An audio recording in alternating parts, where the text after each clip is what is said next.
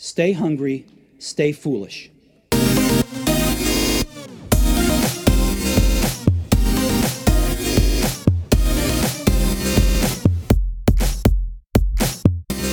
Today's episode demystifies how artificial intelligence and machine learning can be used to solve common business challenges and open the door to opportunities that often exceed expectations. We will also present some compelling case studies from traditional businesses and startups, as well as some of the AI giants. Our guest is a best-selling author and AI expert and offers detailed examinations of over 50 companies that have successfully integrated AI into their business practices. Artificial intelligence and machine learning are the most modern business trends that are driving today's and tomorrow's successes. By adopting AI technology, any business, no matter what size, sector, or industry, can advance innovative solutions to their most demanding challenges. We welcome author of Artificial Intelligence in Practice, How 50 Successful Companies Used AI and Machine Learning to Solve Problems, Bernard Marr. Welcome to the show. Thank you very much, Aidan. I'm so happy to be on the Innovation Show. I'm really looking forward to it. Yeah, so let's jump straight into it, Bernard. I thought we would start by bringing everybody up to speed with some simple definitions. It's what I really liked about the book. You make it interesting for those who are very knowledgeable about AI, but also accessible for the AI novice. Before we run through some terminology, let's explain why we have such an opportunity with AI today, because we have this massive explosion of data. I talk about this intelligence revolution that we are experiencing. And I believe intelligence and data is basically at the foundation of this fourth industrial revolution that we are in at the moment. We have had never any more data than we have now. Basically, 90% of all the data that exists in the world was generated in the last 2 years or so. We currently have immense volumes as a number. This is about 10 zettabytes. But for me, what makes it even more crazy is that those 10 will grow to 175 zettabytes in the next 5 years or so. What we're seeing is we have enormous amounts of volumes of data, and they're growing at an unprecedented rate. And like you say in the book, we've always had data, albeit not so much. Why can we use this data now, today, more than ever before? Partly because of a few different things. So one thing is that we now have more powerful computers, and we have new algorithms. So in the past, we could store data, and the more data we stored in a single database, the slower it became and the more cumbersome, and then the more computing power required to actually use it. Basically, nowadays we have what we call cloud computing that allows us to store unlimited amounts of data. It's a bit like when you take a photograph on your smartphone and this gets stored on the cloud. The same companies can now do in much, much bigger volumes, so they can store hundreds of petabytes of data if they wanted to. And they can now use the same cloud computing, what we call distributed computing, where you basically analyze all of this data in nearly real time using lots of different computers in parallel all across the world. This is basically, if you now say, hey Siri, where's the nearest Starbucks? This is then recorded, data sent to the cloud at Apple, analyzed. They then trigger a search, give you an answer back, and potentially guide you to the nearest Starbucks. And all of this involves over 100,000 computers across the world and takes a split second. So this is just one example of what is now possible using this data effectively. The other thing you mentioned in the book is that we've had AI for over half a century, but things have changed in AI itself now. So we're seeing, we talked in the past about an AI winter, but we're certainly in an AI spring. So what's changed in the world of AI, as well as this opportunity with so much data available? AI is 50 years old, more or less. And in the beginning, there were a few different avenues people said we could use AI for. So one is basically creating expert systems. And we've had this for nearly 50 years, where you basically program a computer algorithm, a formula, where you basically say, take this data, put this into this calculation, and spit out an answer. So this guided approach where we create rules has been in existence for a very long time. The challenge is that there are lots of things we can't easily create rules for. So if you think about some of the more intangible things, some of the more complex things that we as humans are able to do, but we can't actually explain how we do them. So I can create a rule to say, this is how you make a judgment on someone's financial track record. You take all of their past behaviors, you take those points into account, and then you weigh them, and then you come up with a credit score, for example.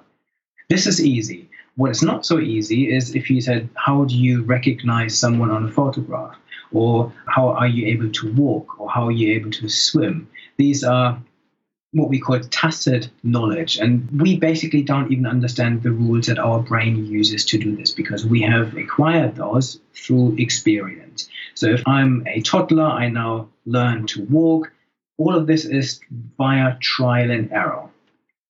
And nowadays, I can't explain how I do this. In the same way that I can't really explain how I speak, I can't really explain how I do lots of different things, how I speak a language, for example. And this is why these rule-based systems had huge limitations. They could do simple things, but they couldn't recognize someone on a photograph because we don't understand the rules ourselves. And they couldn't translate between English and Chinese very well because there are so many complexities to these rules that we can't actually put them into an algorithm. So another type of AI is, instead of having those rules, we are saying, okay, why don't we give the AI data and let the algorithm learn by itself, a little bit like how we learn through experience. And the idea was that they're almost replicating this network of neurons that we have in our brain. Our brain has trillions of neurons that are all interconnected. And when we learn something, those neurons are building connections. So if, for example, I learn to walk, I take a step, and then my brain learns which step and which muscle functions help me to stay on my feet and which ones didn't.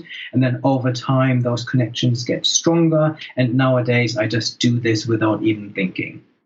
And the idea was, hey, why don't we just give these algorithms all the data? The challenge was in the past that we didn't have the data or we didn't have the computing power. Nowadays, we have all this data and we have the computing power. And this is why these modern types of AIs that are basically replicating these neurons in our brain, we now talk about artificial neural networks. So we are replicating those in a computer program. We feed the computer program with lots of data. Let's say I want the computer program to learn how to recognize a cat in a photograph. So I would give it millions of photographs, and luckily on the internet we have lots of photographs of cats, and we simply give it to the computer, and then the computer basically, or the algorithm, will figure out itself how to recognize. And if you were to write an algorithm for this, I couldn't do this, because you think, is the cat, what color? Is it brown? Is it white? Is it black? Is it anything in between? Has it got pointy ears? And you think the cat is now twisted backwards with a tail between its legs. And suddenly you can only see one eye. You can't see any of the pointy ears. And actually it's impossible. But our brain is really able to do this. We look at any photograph of any cat in any position and we're able to recognize it. So by feeding this algorithm these millions of photographs of different cats, it can then, similarly to how we learn to figure out what a cat looks like. And this is what we now call machine learning and deep learning, where we have these deep neural networks that are able to learn by themselves from data. Then to give a couple of more definitions would be great, and then we'll launch into talking about some of the trailblazers in AI, infusing it into their business models. Really what I'm sensing is it's like this Goldilocks effect of computer processing power is at all times highest speed because of Moore's law. Then there's data availability is another thing. Cloud computing is another thing.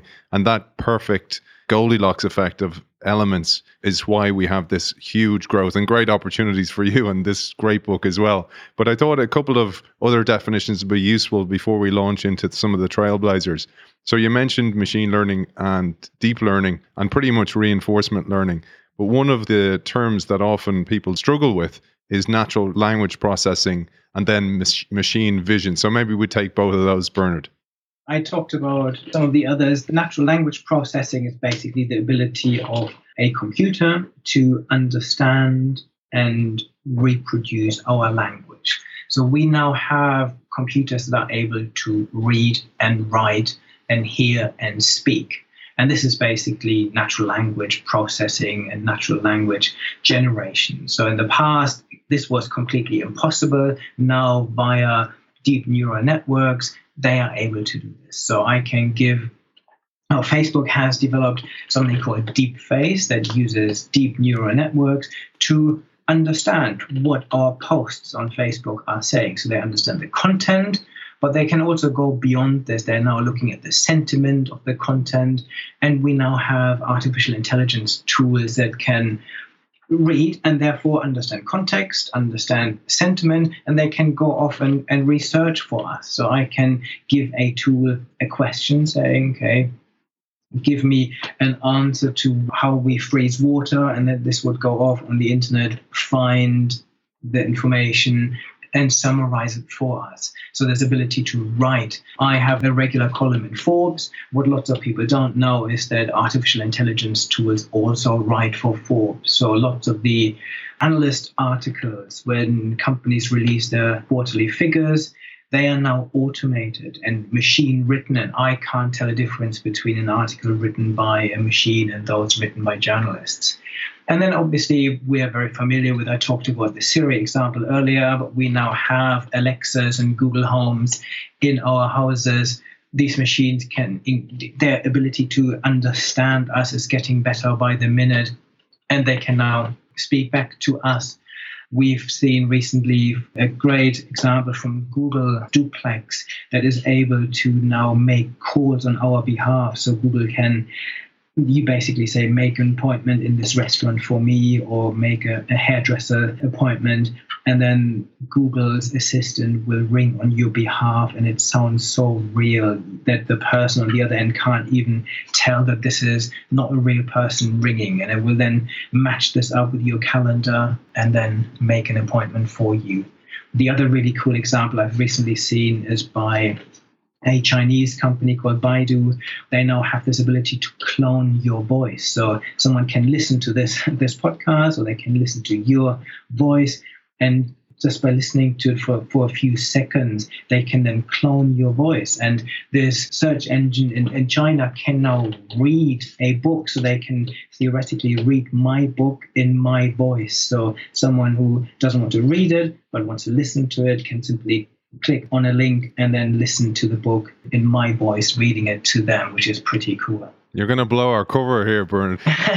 This is an AI show. For the love of God, man, you're giving us away. We're just robots talking to each other. Yeah. So that's fantastic. So I think we're up to speed with some of the definitions. You then call out, before we go into some of the companies, you call out 3 main opportunities for businesses with AI. I would love if you shared this, because let's give a general opportunity for businesses out there, and then we'll show how some of the companies in the world are using them today. Okay, so I work with organizations, helping them to understand what artificial intelligence and the latest technology trends mean for them. And we're then creating a transformation strategy or an AI strategy or data strategy for their organization. And what I see in practice is that lots of organizations get lost in all of this. They see, okay, everyone is talking about AI now. There's some amazing breakthroughs. And what we need to do is we need to simply start using artificial intelligence. And for me, this is the wrong approach. What I believe companies need to do is they need to approach this a bit more strategically. And for me, it has to start with your business strategy. You need to identify what do we actually want to achieve. And then when you look at this strategically, for me, there are 2 or 3 key angles. One is around customers, where you say, okay, we can use AI to better understand our customers and what they do. And if we do this well, we can then use this understanding to produce or offer them smarter products and smarter services, using AI to deliver a much better customer value proposition to them. And the third one is where we use AI to optimize our own processes and potentially automate our businesses and streamline and drive internal efficiencies and effectiveness. You call out Google as a great example of firstly understanding the issues and the business problems that they have, and then looking at how AI can help those things. I really felt there was an analogy here between what happened when the App Store opened. You had all these businesses clamoring to build an app, but they never asked why and for what reason. What would it serve to the customer or what it would serve to the business? And you really say that's the place to start. First, you need a business strategy, and then you need a data strategy, and then you look at your AI strategy. Absolutely. And in many cases, when I work with companies, what we realize is, or what they realize is that their current strategy is not quite right for this new fourth industrial revolution. And they need to rethink what they're offering to their customers, how they're offering it to their customers, and then they can rethink their internal processes too. So you don't want to apply AI to an outdated business model. And you want to make sure that your artificial intelligence applications are actually driven by real business needs. For me, it's all well and good having data and AI, but in the end, they're just enablers that are helping to do the things that you want to do as a business, deliver great products and services to your customers. And this is where it has to start. Okay, so let's jump into some of the 50 companies that you mentioned here, the trailblazers you start with in the book.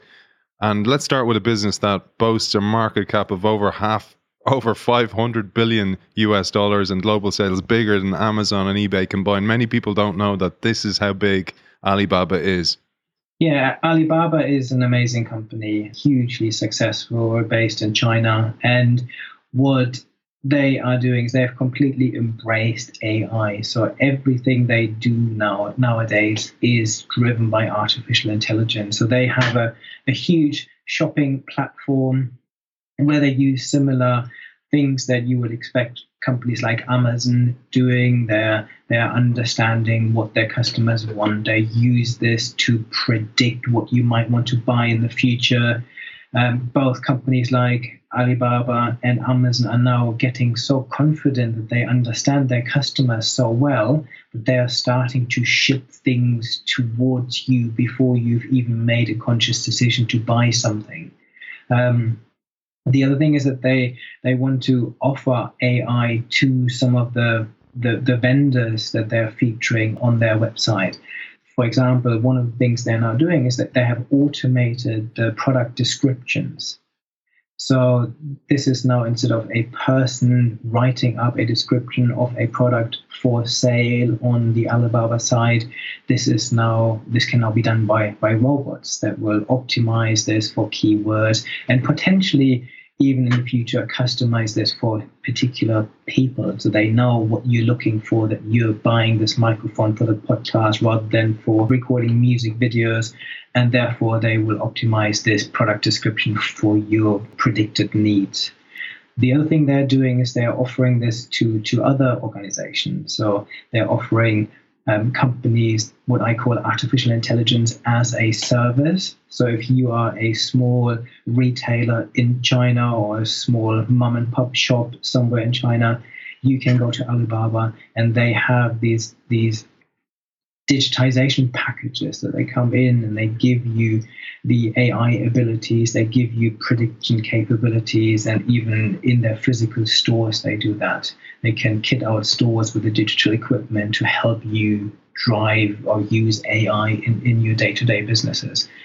And then they're working very closely with the Chinese government to work on things like smart cities and other initiatives. So that they are an amazing trailblazer when it comes to AI, a company that has really embraced AI from top to bottom. Yeah, and one of the things I thought was really interesting, and it only really dawned on me through reading your book, was one of the reasons China is such a trailblazer and so advanced in AI is because it has such an access to data. So with 800 million internet users, that's a lot of data. This helps us understand why businesses want our data so much. So why access to data when it appears that we're getting the service for free, but we're actually paying with our data, is so valuable to the company, because we're actually given the AI and machine learning an opportunity to play with that data in order to learn. And in that context, I thought it was interesting that you mentioned Alibaba built a virtual Taobao to train learning algorithms outside the main business in order for them to be up to speed. When they were ready, then they integrated into the main business. Absolutely. Data is the vital ingredient for good artificial intelligence. So the more data you have, the better your algorithms generally become. And countries like China have created AI strategies that are so ambitious, where the government is putting lots of money behind this, and where they have companies with an amazing reach, millions of users, and very little data privacy concerns. So this is this perfect scenario for Chinese businesses to thrive in this AI world. Businesses here in Europe and the US are more constrained because we haven't got the same government support behind us, and we have more data privacy laws that prevent companies from capturing some of this data. And one of the other things you mentioned was Alibaba using AI-powered chatbots to great effect. And I'm going to probably butcher this, but it's Dian Xiaomi, which answers 350 million customer inquiries per day. And I thought that was interesting because it just shows how we can be so replaced by AI with tasks that are quite repeatable, quite rote tasks that are very task-driven rather than holistically task-driven. And it's interesting that when you talk about chatbots, so in the past they were quite robotic sounding chatbots. Nowadays they're getting better and better. They're now injecting chatbots with personality, with new voices. So you can imagine in the future where you have your Alexa at home and you say, okay, I want my Alexa to sound like my favorite actor. I want it to have this voice, this accent, and this sort of personality. And this is interesting. This technology is evolving so fast that you can now even have digital human beings. I was recently at a launch event for a digital musician. So this is a character called Yona. And the whole idea is that at the moment, if you are a musician, music trends move on pretty rapidly and change all the time. So it's quite hard to stay current. And then the whole world around it, social media, being on Instagram 24 hours a day is quite demanding. And then people expect you to be in videos and have amazing dance routines. And what this digital being now does is it basically combines all the great innovations around artificial intelligence to monitor what music we particularly like at the moment. And it will then compose new bits of music. It will then use its artificial voice to sing, and perform those music pieces. It will make sure that they always are current, and it will create a dance routine and a video for this digitally. And it will also live on Instagram and YouTube and other channels. And for me, this is the pinnacle and quite a scary situation where you think, okay, we now have an artificial human being that looks nice, that can understand all the latest music trends. It can then compose music by itself. It can then sing and perform this and be on social media 24 hours a day. There's quite a bit of competition to rock stars. Yeah, and one of the other competitions is you talk about creativity there. And you mentioned earlier on about Alibaba using natural language processing to great effect. But I thought it was really interesting when they're writing copy for ads, they have natural language processing at such a great advanced stage that it can write 20,000 lines of copy per second. And this brings the idea of A, B, C, D, E, F, G testing to a whole new level, because before, when something's not selling, we go, oh, you know what, we need to change the copy or change the photograph. But when this is being monitored 24/7, 365, it means the effectiveness of advertising is much higher. Absolutely. And companies are now using this intelligence in real time. I've recently done a video for my YouTube channel on Netflix and how they're now using AI. And what they are doing is they are now even trying to customize the tiles that they give us to recommend us a film. So, for example, if based on your history, they know that you really like Robert De Niro as a character in a film, and they think that they might want to recommend another Robert De Niro film, but actually Robert De Niro only plays a minor role and he isn't on the cover for this film. What Netflix can now do is it based on their understanding of what you like to see. It might show you a scene from this film with Robert De Niro in it, which makes it hopefully more enticing for you to click on it. Bernard, one of the things you mentioned a second ago when you were talking about Alibaba was A, they're working with the government, the Chinese government, and B, the cultural aspect of the lack of concern about privacy in China. And this raises a whole concern about privacy and governmental use of AI as a control mechanism, which is very much a reality. It's a huge concern, and it's a dilemma for lots of organizations and countries and governments, because the more data we have, the better our AI algorithms become and the more successful businesses become. The challenge is that people don't feel comfortable giving all of their data to commercial organizations. We're getting great services in return. So if you use Google, for example, I might use Google Maps and say, okay, I want to find the next coffee shop. What you're doing is you're sharing information with Google about where you are, what time of the day it is, and that you're now in search of a coffee shop. And this is a lot of personal information that we're sharing. And the challenge is, how do we find a way of using all of this data without necessarily sharing some of the private information or giving people some more control over this? And I feel at the moment there isn't enough discussion about all of this. In my talks and seminars, I explain to people how much Facebook, for example, knows about you.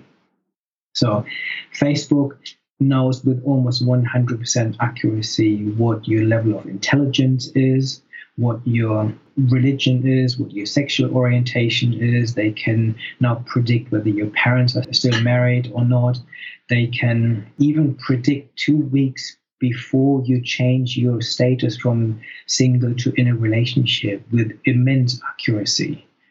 So you think this is crazy. This is just a little platform that we are sharing information with friends, but we have to be aware that someone is listening to those conversations, is analyzing it, is analyzing our photos, is analyzing our text, not only for content, but for sentiment and everything else. If we run a Facebook app on our phone, it also means that Facebook knows where we are. So if people ever wondered how this happened, that they wake up on a Sunday morning after they've spent the Saturday night at a dinner party with some friends, that they now have a friend recommendation for those people that they were sitting around the dinner table with. This is because Facebook knows that you were there, that they were there, and that you spent the evening together. Just on Facebook owning WhatsApp, you mentioned this in the book, that they can read your texts between different people. It's AI reading the text. And this is why then you will be offered an ad based on something. For example, if I say, I'm thinking of selling my bicycle, natural language processing will understand that and then create an ad in real time and offer to me to go, if you're thinking of selling your bicycle, just enter a picture here and enter your price and we'll publish that for you on Facebook. I thought that was a fascinating view of the future. Absolutely. And this is the entire business model of Facebook. They, through various platforms that they own, be it WhatsApp or Instagram or Facebook, they are trying to understand you and sell you things.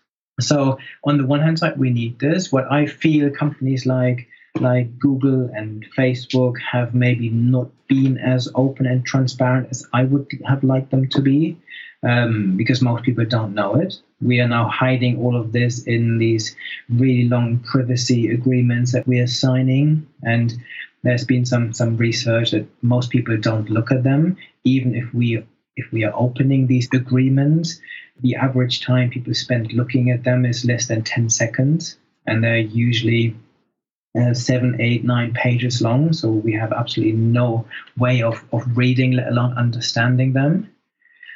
So we're all signing our lives away to some extent at the moment, and not really challenging some of these businesses. Spotify, when they released their app and we happily downloaded this to our smartphones, we gave them access to our photographs, to our GPS, to our text, to everything on our phone. And then they actually apologized for this and changed some of those settings. But people are happily signing up for all these free services in exchange for their personal data. So what I believe we need to do is we need to create a little bit more awareness in people. So before you sign up for anything, And we need better regulation around this. And this is happening. We now have GDPR in Europe. That means that anyone that lives in the European Union is protected. It means that any company that collects your data needs explicit consent for what they're collecting, and they must give you a clear understanding of how they're going to use this data. So in the past, Google could collect any data about you and then use it in any way possible. Nowadays, they need consent for all of this. Yeah, and as you say, though, because of those big data privacy agreements, they're impossible. This is the challenge. In China, we basically have none of this, and people seem to be even less worried about their privacy. So they're very happy joining all of these services and giving data away, and the Chinese government is very happy to let this all happen. We need to build an AI to read those privacy statements and go, yeah, it's okay.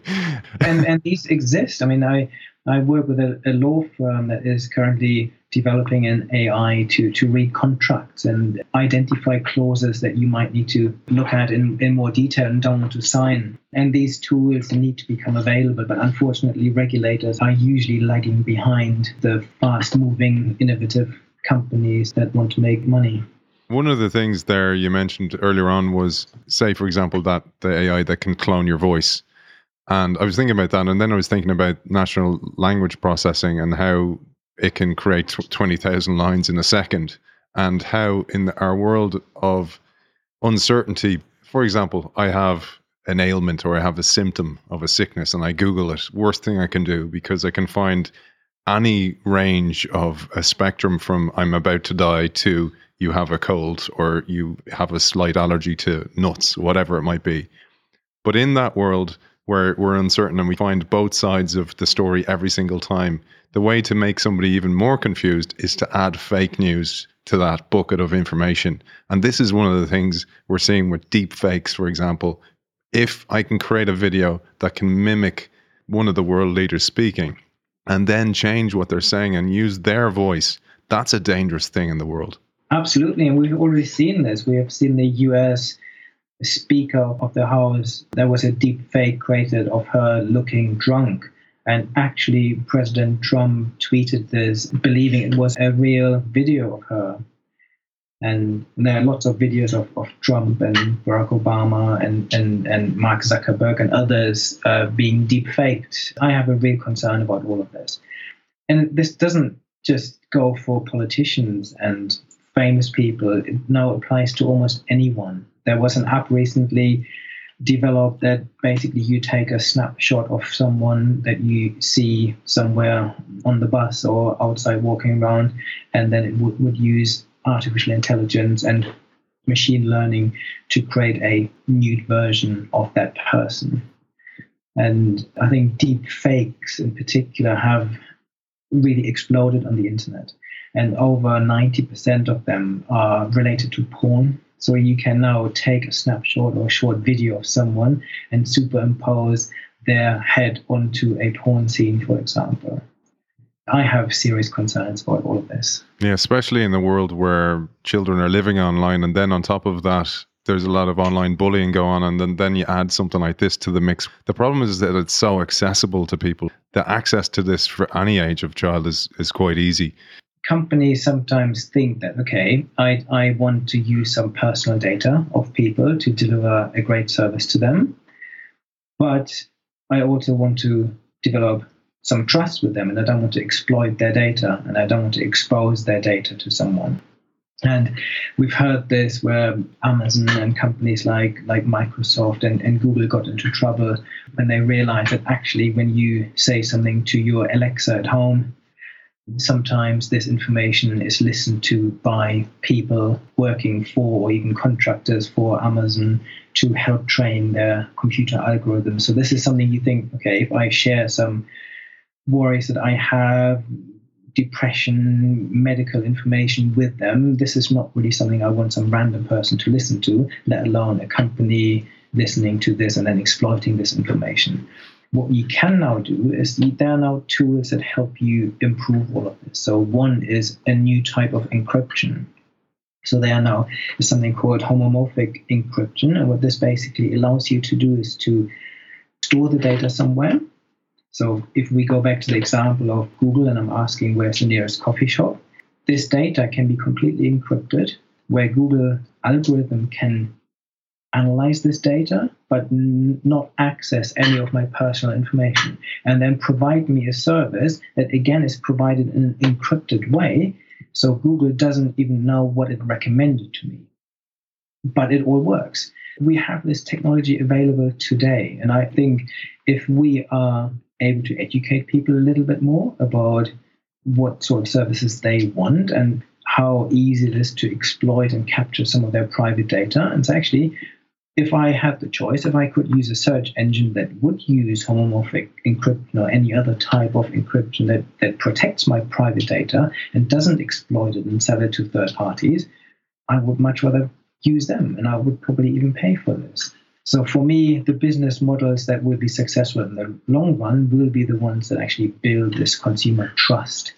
And I feel that companies like Google and Facebook have a real challenge around this because consumers become more aware of some of the practices and they lose trust in some of those organizations. I was thinking about this again, reading your book. What's lovely is you have 50 companies and you explain how they all use it to match challenges and then how they will build on AI in the future. And one of the companies was Mattel. And I wrote about this before, that their Hello Barbie product, for example, is a doll you speak to, and the doll then uses natural language processing and AI and advanced analytics to understand what the child is saying. But it needs to store that in order to communicate with the child in the future and understand what the child's favorite show is or what they eat, etc. Parking that for a second and then thinking back to what you said about how much Facebook, for example, knows about us and how much they can predict about us. If a child is sharing their most prized secrets with a doll and then that's being stored somewhere, that's really valuable but also dangerous content to be storing on a child, because psychologically then you can influence that child in the future. I have concerns on so many different levels. If you're talking to children as well, they definitely have a lesser understanding of the fact that this data is being recorded and analyzed. They are much more naive. They're talking to a toy. And then suddenly it puts quite a lot of pressure on companies like Mattel as well. What happens if this child happens to share with its toy that it is being abused or that it is being bullied? What do you then do? How do you react? So this is, again, something that companies sometimes underestimate, the liability that comes with collecting data too. Yeah, and it's the unforeseen consequence of progress. I thought it was worth mentioning as well with Facebook. They have essentially become a publishing company and they don't want to admit that, because by admitting that, then you need to have filtering content in place. But you mentioned while AI can be a problem, say, for fake news and deepfakes, etc., it can also be part of the solution and can help filter and moderate content. Absolutely. And they're using AI for exactly those purposes. So currently, Facebook is using this for Facebook and Instagram, but they're now using machine learning algorithms that will automatically flag up things like cyberbullying, and they will flag up within a few seconds things like revenge porn posts. So this is all amazing stuff. And I was at an IBM event yesterday and I was talking to the people that created the Project Debater. I don't know whether you've heard of that. Yeah, I read it in your book, yeah. Yeah, this is actually one of my favorite examples of how AI can now be used and how far it has come. Basically, the project was to develop an artificial debating tool that would stand up and debate against professional human debaters.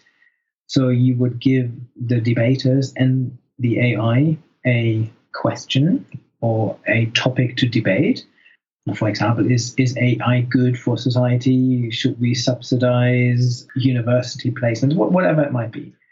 And what then happens is that then the human debaters would go away, do their research, construct their arguments, but the AI would do exactly the same, completely autonomously scan the internet, identify trustworthy sources, and then construct arguments for and against, and then make its case arguing either for or against this. This for me is amazing. I was talking to one of the researchers of the project debater yesterday, and actually what this enables potentially companies to do is to inject some critical thinking into their processes. So there was a town in Switzerland that wanted to understand whether they should focus on self-driving car technology in their city. And what they did is they basically invited lots of people in to do interviews and to submit their arguments. And what the project debater tool then did is basically analyze all of these responses and then argued its case based on what people were saying. So you can now see that any CEO who wanted to get a sense of what people think about their business, about their brands, if you want to do an employee survey, if you want to do some sort of research, you can now do this at a massive scale in a very scientific way and also in a critical way where you balance the pros and cons. And this for me is advancing us as a species immensely if we can actually use AI for these kind of things. Yeah, and I love this idea of using intelligent systems to augment human skills and not just replace them. And I thought that you called it argument mining, the IBM, the debater project. Argument mining, I thought it was a really interesting thing. I lecture in Trinity College and I lectured to master's students, and I told them about a tool called EssayBot. So with EssayBot, you type in the title of what you want to write and it will write an essay for you. But I told them this going, I will know if you've used it, right? But use it in a way to find information that you would not have otherwise found. And same type of idea that it looks for sources that you wouldn't even think to look for. And it reminded me of, I don't know if you know, there's an artist, he's a brilliant artist called Olafur Arnalds, and he's a pianist. And he does this beautiful act where he's created an algorithm that when he plays a note, he has two other pianos and they will pick up on what he's played and play an unforeseen, unpredicted note that a human wouldn't normally play. Because he said, when you're trained in piano, you're trained to go, well, that note goes well with this note, and this is how you build a song. But the algorithm does the exact opposite. And he said the beauty of the music is the AI will bring him in a direction he would not have otherwise thought. And I thought that's a lovely analogy for how we should use AI. And I've recently talked about a project where a dance choreographer, Wayne McGregor, one of the most innovative choreographers in dance, is using artificial intelligence to help him and his team produce new or create new dance routines. And what they're doing is this core creativity, which I think is another fascinating area where we can now use machine intelligence to help us humans become more creative.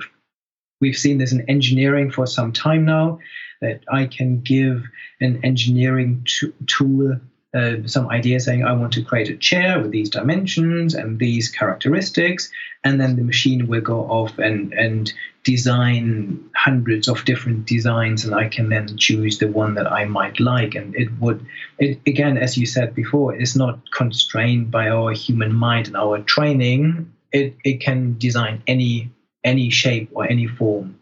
And with Wayne McGregor, he now uses this in his studio, where basically you basically scan some of the human dancers and how they're dancing in their particular styles, but then the machine will know what is humanly possible, and then they can suggest another move that this person might want to make next. And you can try, and you basically working alongside and with this AI to create more innovative dance routines. And I see something similarly happening in music. I talked about this artificial human being now being able to sing and compose music, but I also see increasingly human composers and artists working alongside AIs to come up with more innovative pieces of music. And I loved one of the businesses you spoke about in your book about this, one that really uses AI to solve a real business problem. One of the big problems for online fashion retailers is returns. So they have to do free delivery, and then if the clothes don't fit the person, then they have to do free returns, and this costs them a fortune, and it basically kills their profit or any profit they would have had. And you talk about a brilliant company, Californian business, Stitch Fix, that have identified that problem and used AI to fix it. For me, Stitch Fix is a perfect example of getting the best out of humans and the best out of machines and combining this into a really successful business. So their idea is that they have a subscription model. So you subscribe and then you are regularly send clothes. So every month you get a parcel from Stitch Fix saying, here are your new clothes. And one of the biggest challenge is that when we buy something online, we return a lot of this stuff because it doesn't fit, because every company, every brand has slightly different measurements and styles, and some of them fit us well and some of them don't. So what Stitch Fix has done is that they basically, when you sign up, you give them all your measurements, and their algorithms will then pre-select clothes that they know will fit you. So this is all pre-measured. And they will go beyond this. They will then also pre-select some that go with your style. So you fill out a style survey, but you also give them access, or you can give them access to your Instagram and Pinterest account, and it will then watch photos of you to see what you normally wear, what kind of style you have. And then those pre-selected items will be given to a human person, to a stylist, who can then create new outfits for you. Say, okay, last month you picked this pair of trousers. We also know that this blouse or this jumper will go with this. And then they would write a handwritten personal note for you and send this off to you. And for me, this is the perfect example of combining the strength of AIs and human.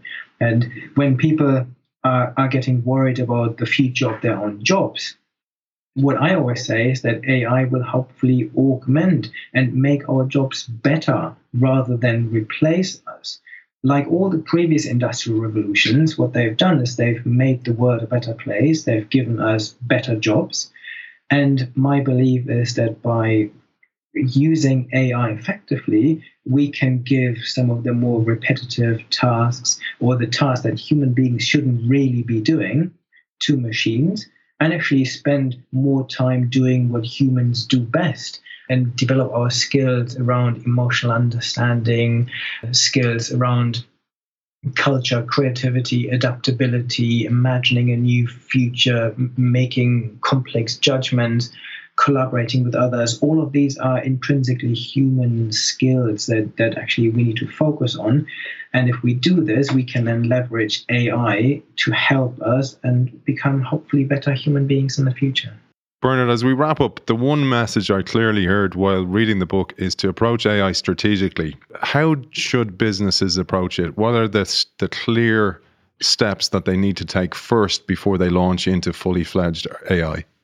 So for me, the first step is looking at the existing strategy and exploring how relevant this strategy still is in this new intelligence revolution.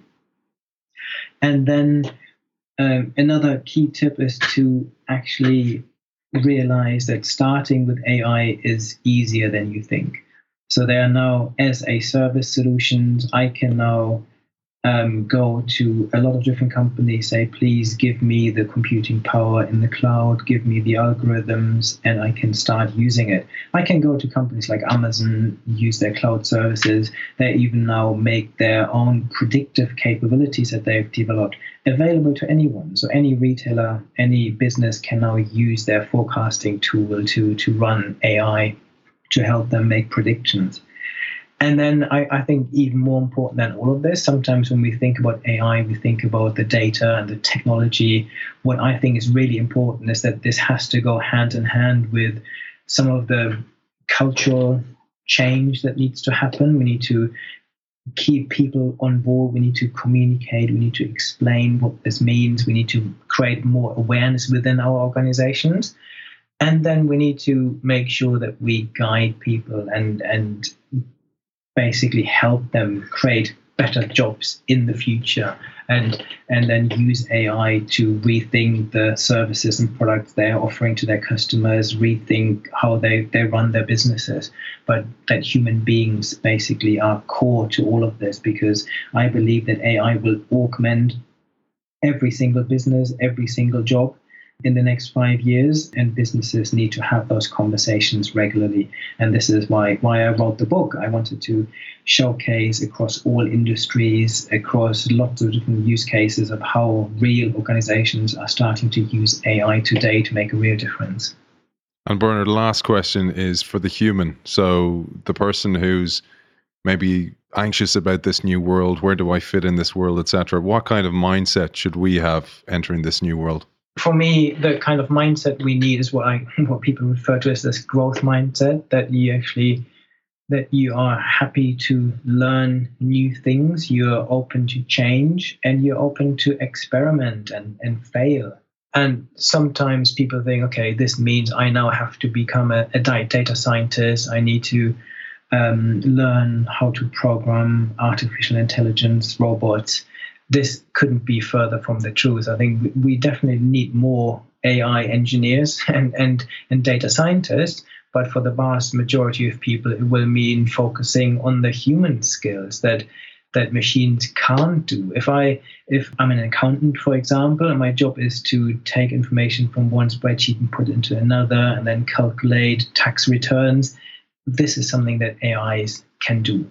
And do you really want to do this for the rest of your life? Whereas if you talk to people about the ability to do some critical thinking, to focus on their creativity, being able to imagine something new, dream up new ideas, invent things. When I talk about understanding someone else's emotions, feeling someone else's emotions, working with each other, collaborating, the human touch, human communication, all of these are vitally important skills in the job market in the future, exactly for the reason that AIs can't do this very well yet. Fantastic way to finish today's show. Bernard, if people want to engage you for consultation for their business or to find out more about your work, your blog, your book, etc., where can they find you? They can find me at bernardmarr.com, where on my website I have basically hundreds of articles and videos. But I also regularly share information on Instagram, on Twitter, on LinkedIn. LinkedIn is probably my favorite way of staying in touch with people. So if anyone wants to stay in touch or contact me, just find me on LinkedIn and connect with me there. Author of Artificial Intelligence in Practice, How 50 Successful Companies Used AI and Machine Learning to Solve Problems. Bernard Marr, thank you for joining us. Thank you so much for having me.